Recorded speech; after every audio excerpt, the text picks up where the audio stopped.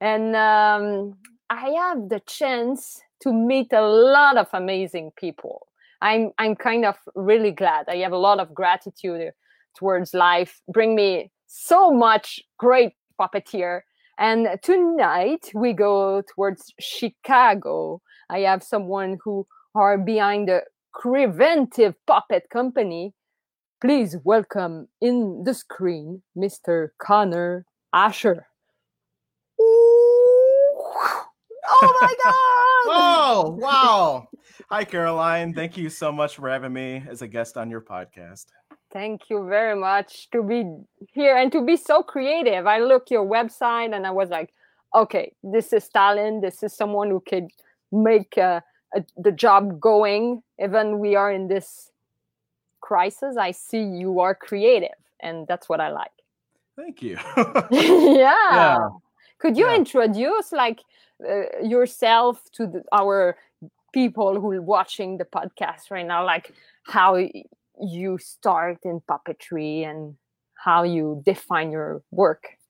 Sure. So, yes, I'm a professional puppeteer, puppet instructor, and puppet builder. I work in television, film, and stage, and I have a little over 10 years of experience where I started taking it more serious. Um, but puppets have always been a part of my life. As far as I can remember, one of the biggest influence to me growing up was Sesame Street. Yeah. I always knew that there was something special there. Same with Fred Rogers. He was in my time, and I would watch him. And same, I was involved in a puppet ministry when I was a kid. And, over time, I kind of forgot about all of it. And many years later, was reintroduced when I was in high school. I was doing video production, I was doing art, a little bit of everything. And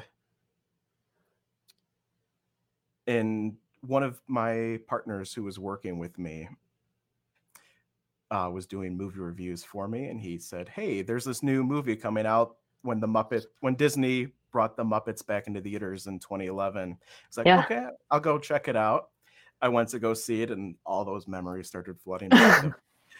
Oh, there's something really special about this, and I should look more into this. A couple months later, I saw one of the documentaries at the time, Being Elmo, A Puppeteer's Journey, which was Kevin Clash's documentary.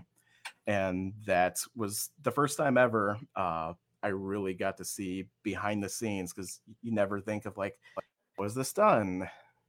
What goes into this? Yeah. And with everything I was doing at the time, it was kind of the perfect medium. Like there was, I've seen and know many other puppeteers are influenced by this. It's there's so much that goes into puppetry. There's theater, there's performing, there's acting, there's voices, there's the whole design side. Yeah. It's a multidisciplinary art. Like it's kind of, I can say that you have done many things to put all that together. Yeah. That's sure. great. It's it's always a learning experience, and just over, the more time that has gone on, the larger the world of puppetry has become to me. And, it just never ends, which I think is one of the things that hooked me. The puppet bug came and bit me through that, because you would never get bored. Yes. Amazing. I like that. And what makes the art of puppetry an art that you cherish? You have like some particularity that you really enjoy? Yes. I guess that answer has changed over the years. It started as just something really inspiring. The characters were so believable, and it started more just with being inspired and about the characters, and over time that has evolved.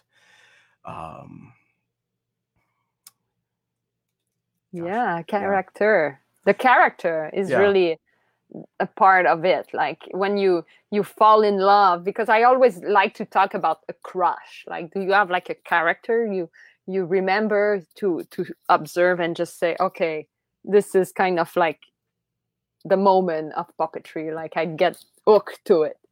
Do you Yes. have a specific moment? Yeah. Oh gosh. That's a tricky question, I know. Sure. So it's a lot of different influences over the years for sure. One of my biggest, I think, the first times I've seen puppets in person outside of television was when I went to Navy Pier in Chicago, and one of my friends and now mentors, his name is David Herzog. He was a performer doing marionette variety shows, actually. And Uh-huh. between that and a few puppetry exhibits, actually, those were some of my first live exposures. And I remember, I guarantee, I can't remember, but I guarantee I was the kid who went up to afterwards of, hey, can I play with the puppet? I want to learn everything. Can you teach me? Okay. Let me go home. Yeah.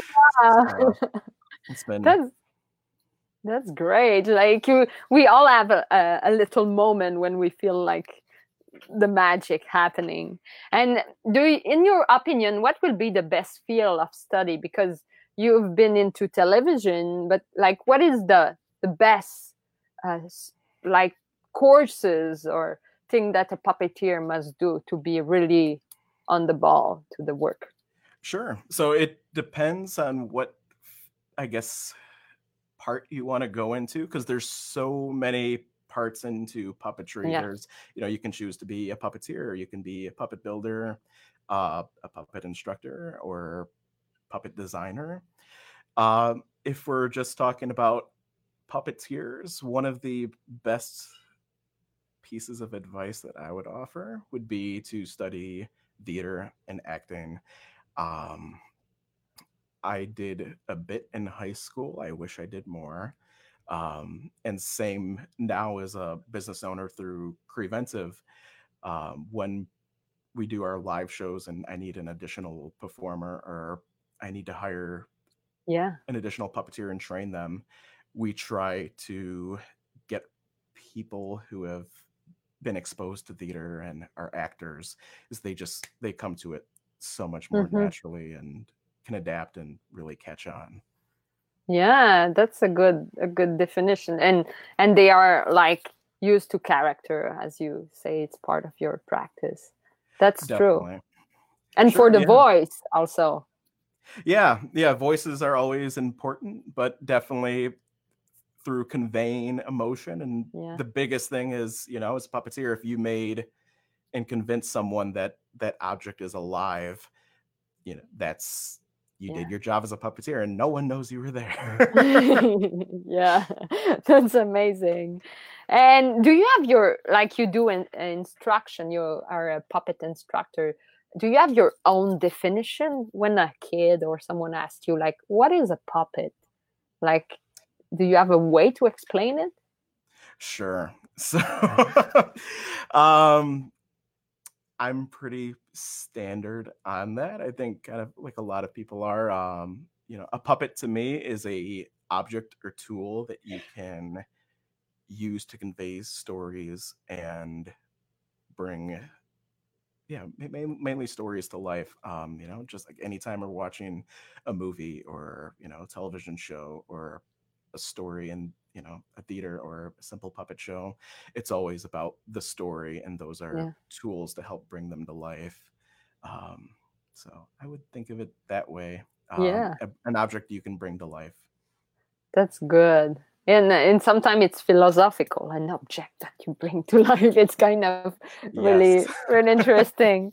And do you think the puppetry art is in an ascension, or in your observation is getting maybe less popular? How? Sure. So I believe, just through my time of being involved with the puppetry community and seeing the world as it is, and even outside of it, it always fluctuates. I Mm-hmm. think there's times where puppetry comes into the scene. There's a movie or show that comes out, and everyone knows that that's a puppet, and that's where it gets really big. Okay, now we need to use puppets, and then it'll go away. So I think it's a give and take. It comes back, but it's always been there, and I think it always will be. Yes, it's in and out, but like right now we saw so much stuff going on online, so much also people just bounce on it, like because they have a situation of like no get together moment. But as a builder, how it goes, also your company builds some puppets and sell it, and is it a good time to sell, or sometimes it's maybe sure. Yes. So as far as building puppets, that's something. So when the pandemic happened, my bread and butter was doing puppet shows. I would, perform for libraries, schools, camps, and festivals, and then all that was taken away. Yeah. Same with doing workshops as well. So all of my workshops were made to tour. So I would bring them to the same types of clients, but all of that is also gone. So now it's a matter of adapting, and same last year too, because my business has it's essentially 3 years old. 3 years where I finally rebranded it into, okay, my focus is just going to be puppetry and puppets. Because prior to that, it was just I was kind of just figuring out what did I want to do, because I was doing sculpting, I was doing mold making, I was doing illustration and animation, and then finally was like, okay, I just need to focus on one thing, puppetry. That's what I love the most and inspires me the most, and that I feel emotion and passionate about. So that's what I want to do. But going back to your question, I'm sorry. No problem. It's good. Sure. So I think it's a wonderful time to be a puppet builder if you can be. That's one of the great things with learning the fluctuation of business over the years. Yeah. It's a lot of old people who I've learned from, who have become mentors to me, who have been doing puppets for their living.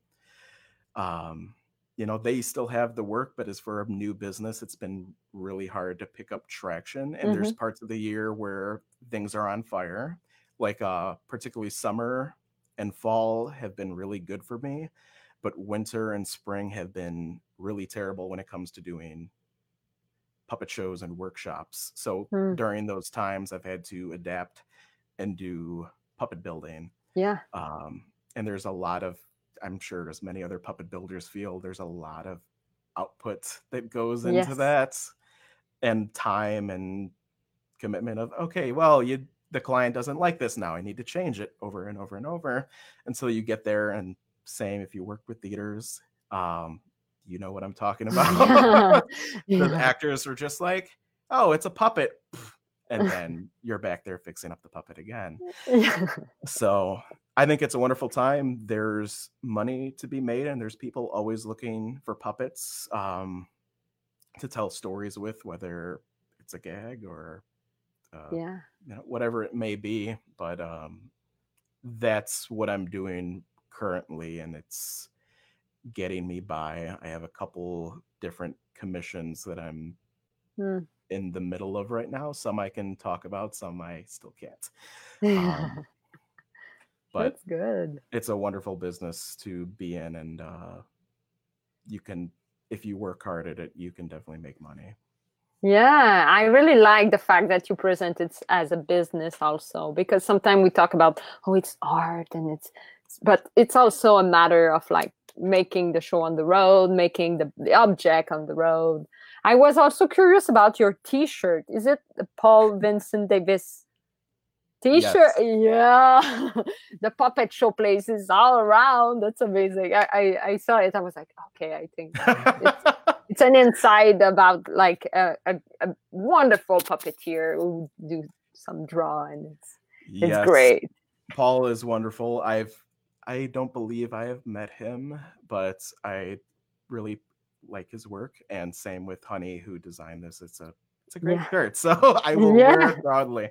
Yeah, that's good. You wear it on the podcast because we get Honey earlier in the season. And I always like to ask a big question about the future. Do you have a bigger purpose as a puppeteer? Like something you said, in my career, I want to go there, I want to achieve that, like something you cherish about your job? Sure. Honestly, I think like any other business, especially with puppetry, it always will fluctuate. There's parts that I really enjoy and love doing, and there's parts that I'm also like, okay, well, I need to do this because it's what I need to do in order to pay the bills, because this is what I do full time, and I've been very fortunate to make that my career.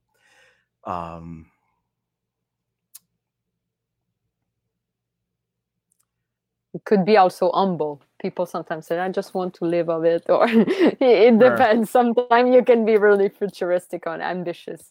Yeah. We have like people also here who say hi to you, Alexander Suez and Jared Ramirez also. Hi guys, thank you for watching. Yeah, but there's parts that I really enjoy doing through the business side. Like last winter, things were very rough. There were no shows coming in, there were no workshop bookings, and so I had to adapt, and I started doing commissions, which was nice. But a big part of me really wanted to get back into doing what got me into puppetry in the first place, which was pursuing television and film work. And fortunately, I had a couple really nice gigs earlier this year. In January, I got to work on the new Yippee TV series, which was called Pete and Penelope, which was a wonderful experience, and the puppeteers on it were so great to work with in the crew. That was kind of me coming back to it, and it was really nice too. It's kind of like the New Year's resolution. This is what I want to do and get back into. And it happened on January 1st. Amazing. You have a strong wish. Yeah. So it's like, now it's like, oh, well, things have changed, but I'm really happy I had those experiences, and I'm starting to kind of focus back into that world. Yeah. For me, when I do my live shows, I usually perform with glove puppets and mouth puppets and a little bit of everything. And you're doing two characters at once because that's what you need to do. And as much as I love that, and same, I've never, how should I word this? I've gained so many wonderful and awful stories by touring, but they're experiences that I always remember and always cherish, and that have grown me, that I would have never gotten otherwise. But it's also nice to do the TV stuff where it's like I just get to focus on my one job. I don't have to load in and load out. I don't have to do all the business stuff. I just get to come in and be a puppeteer, and that's it. And that's nice. That's amazing. I think that, and then also too, just like many other puppeteers and puppet businesses are currently doing, is adapting and finding ways to get through this pandemic. And so right now, I have some extra help, which has been nice. And we're kind of, we're figuring it out like everyone else.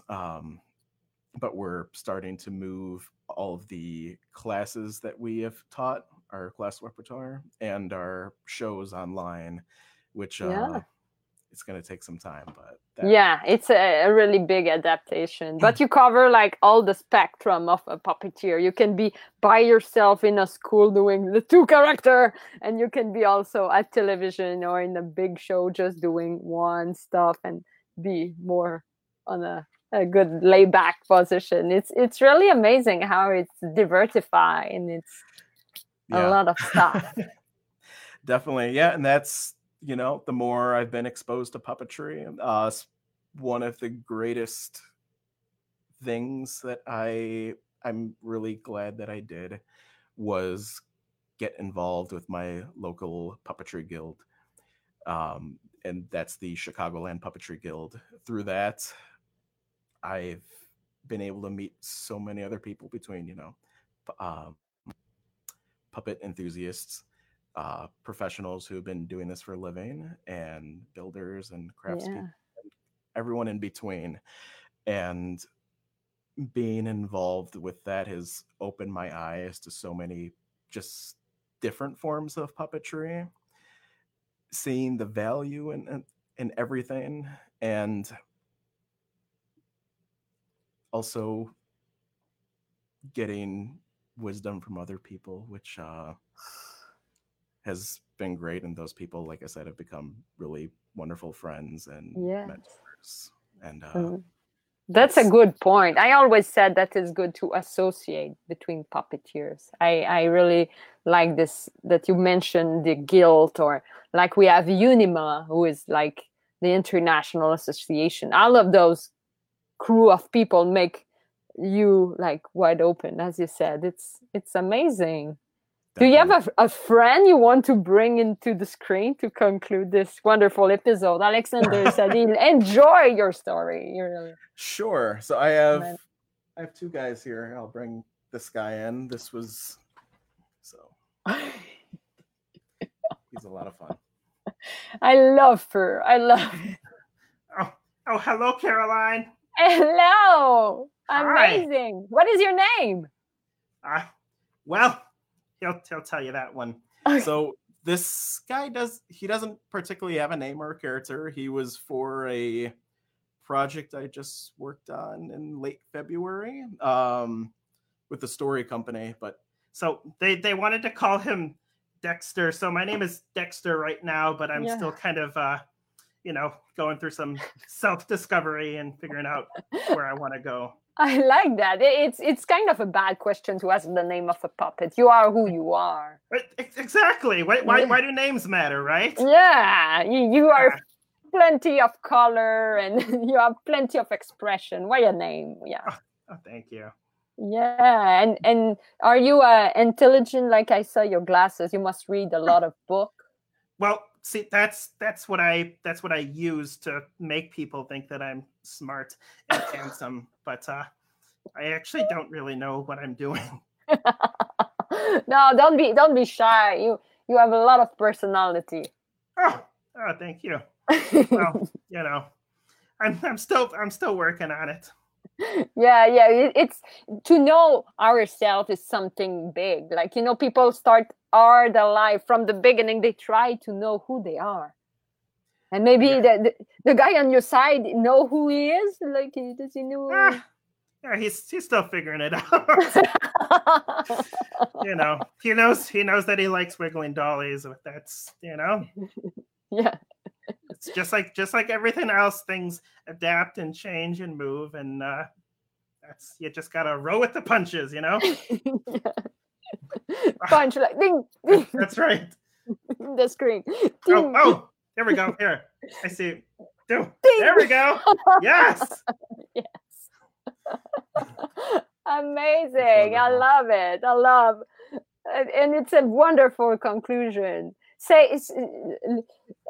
Dexter, say to your puppeteer that it was a pleasure to have him in the podcast. It was a pleasure to have you on the podcast.